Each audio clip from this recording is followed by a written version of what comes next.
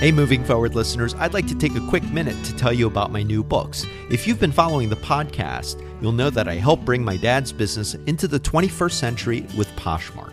I've documented everything we've done so you can start a business right from your closet or expand an existing business with an effective e-commerce solution, even if you don't have a large marketing budget or social media following.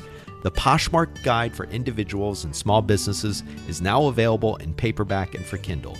You can also find the Poshmark Journal for Individuals and Small Businesses with worksheets to help you manage your inventory and negotiate effectively and confidently on the platform. Both titles are available on Amazon, or you can find quick access links at bemovingforward.com or in my link tree, which is in the show notes for today's episode.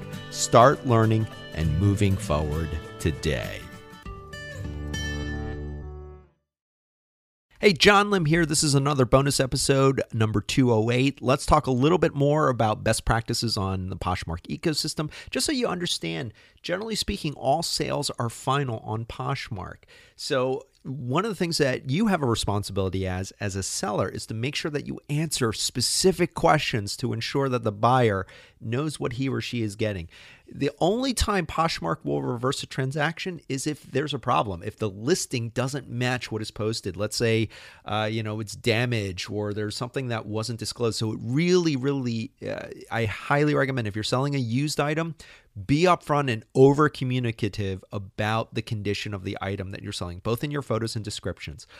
In terms of sizing, that's probably the most frequently asked question we get on Poshmark. Make sure you answer those questions. Go the extra mile, take measurements, upload pictures, but answer those sizing questions because, again, generally speaking, sales are final on Poshmark. Another thing you should know is that if there's an issue with the buyer payment, let's say you've negotiated a price and the buyer wants to buy this item and you've accepted their offer, but there's an issue with their payment. You do not have to deal with that. Poshmark will automatically notify the buyer and they will give them 24 hours to correct that. So I believe what happens is the item actually is temporarily on reserve, giving the buyer an opportunity to rectify the payment issue. You do not have to deal with that. It's a sensitive issue. Let the buyer decide. They will either update the payment so that the transaction will go through.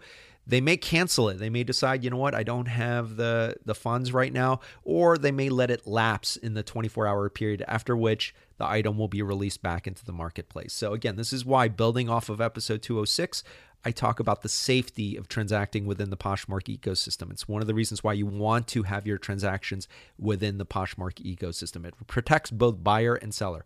I'm going to reiterate some of my best practices. Communicate with your buyers. Thank them. Let them know that you've shipped.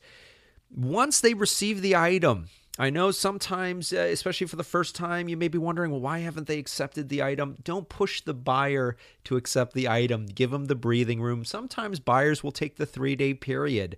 They may not have a chance to inspect it until day 2 or day 3. Don't take that as a bad sign. Remember, on day 4, once the 3-day period has passed, the transaction will close and the funds will transfer into your account.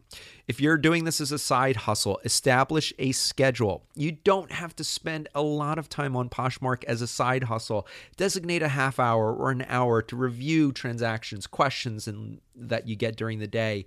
Designate a time to drop off packages. It could be on your way to work or it could be during your lunch break. I have a lot of these tips and more available at this week's episode, bemovingforward.com. We'll be covering more about Poshmark as we move into February. Have a great week, and remember, always be moving forward.